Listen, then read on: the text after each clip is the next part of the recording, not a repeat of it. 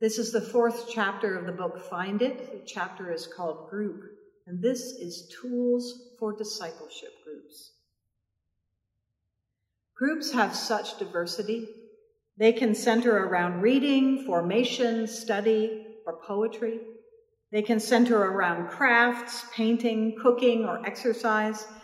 The only important thing is that there is an opportunity for communication about the spiritual life of each individual each week, and that there is some kind of prayer involved. Someone can read a prayer, you can pray spontaneously, or just sit in silence, but it's important to pray together.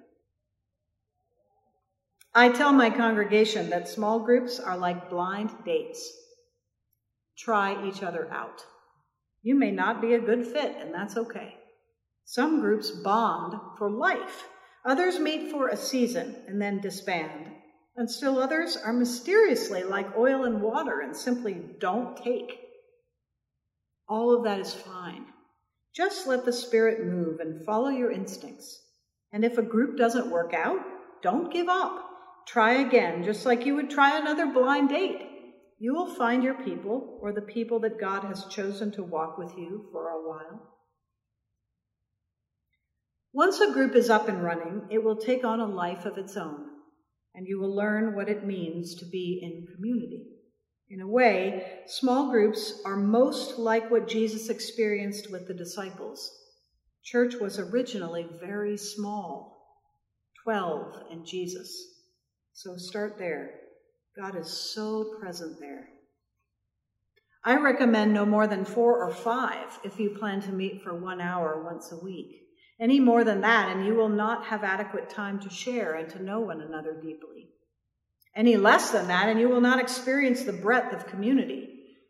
Find your sweet spot, and if you get too large, make the decision to split in 2. I know that this is a bit heartbreaking, but it is essential that each individual has the time and full attention of the group, or God's work cannot be adequately accomplished. Personal gratification or pleasing others must come second to the boundaries of an effective community group setting. Please be firm about this. Have the courage to limit your numbers, but do not reject anyone who wants to group with you without giving them another opportunity to meet with others. There should be no rejection, only redirecting into other groups. God wants all of us to gather.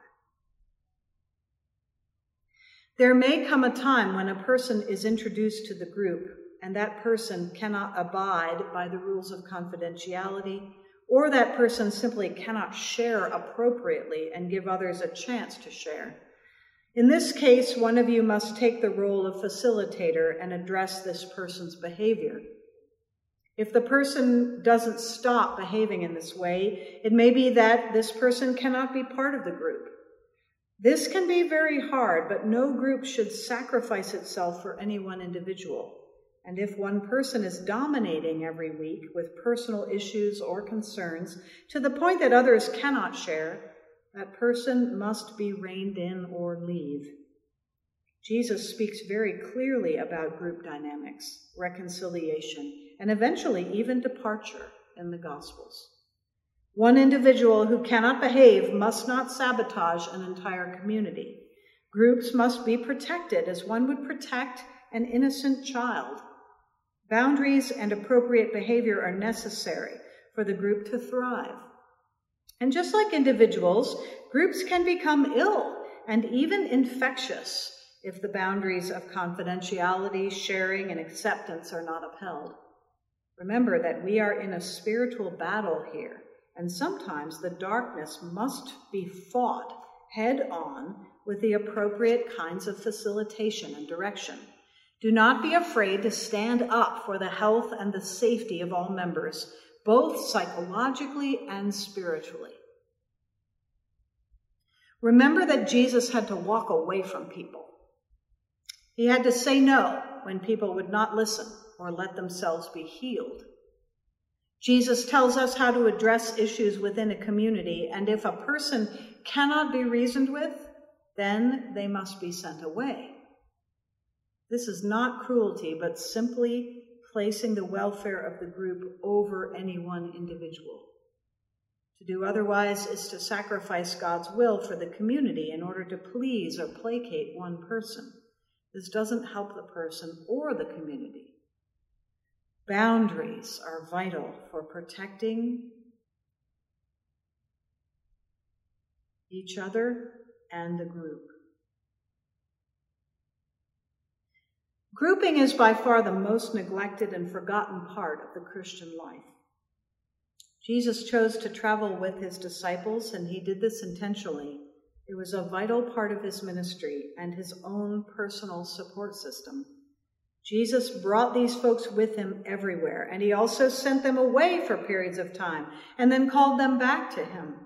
He would send them out 2 by 2, and when they returned, they would share the events of the day and the experiences that they had had. This process of sending forth and then gathering was repeated over and over again.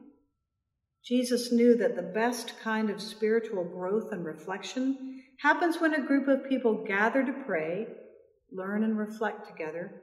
Then they go out into the world to minister and live, only to return and pray and share once more.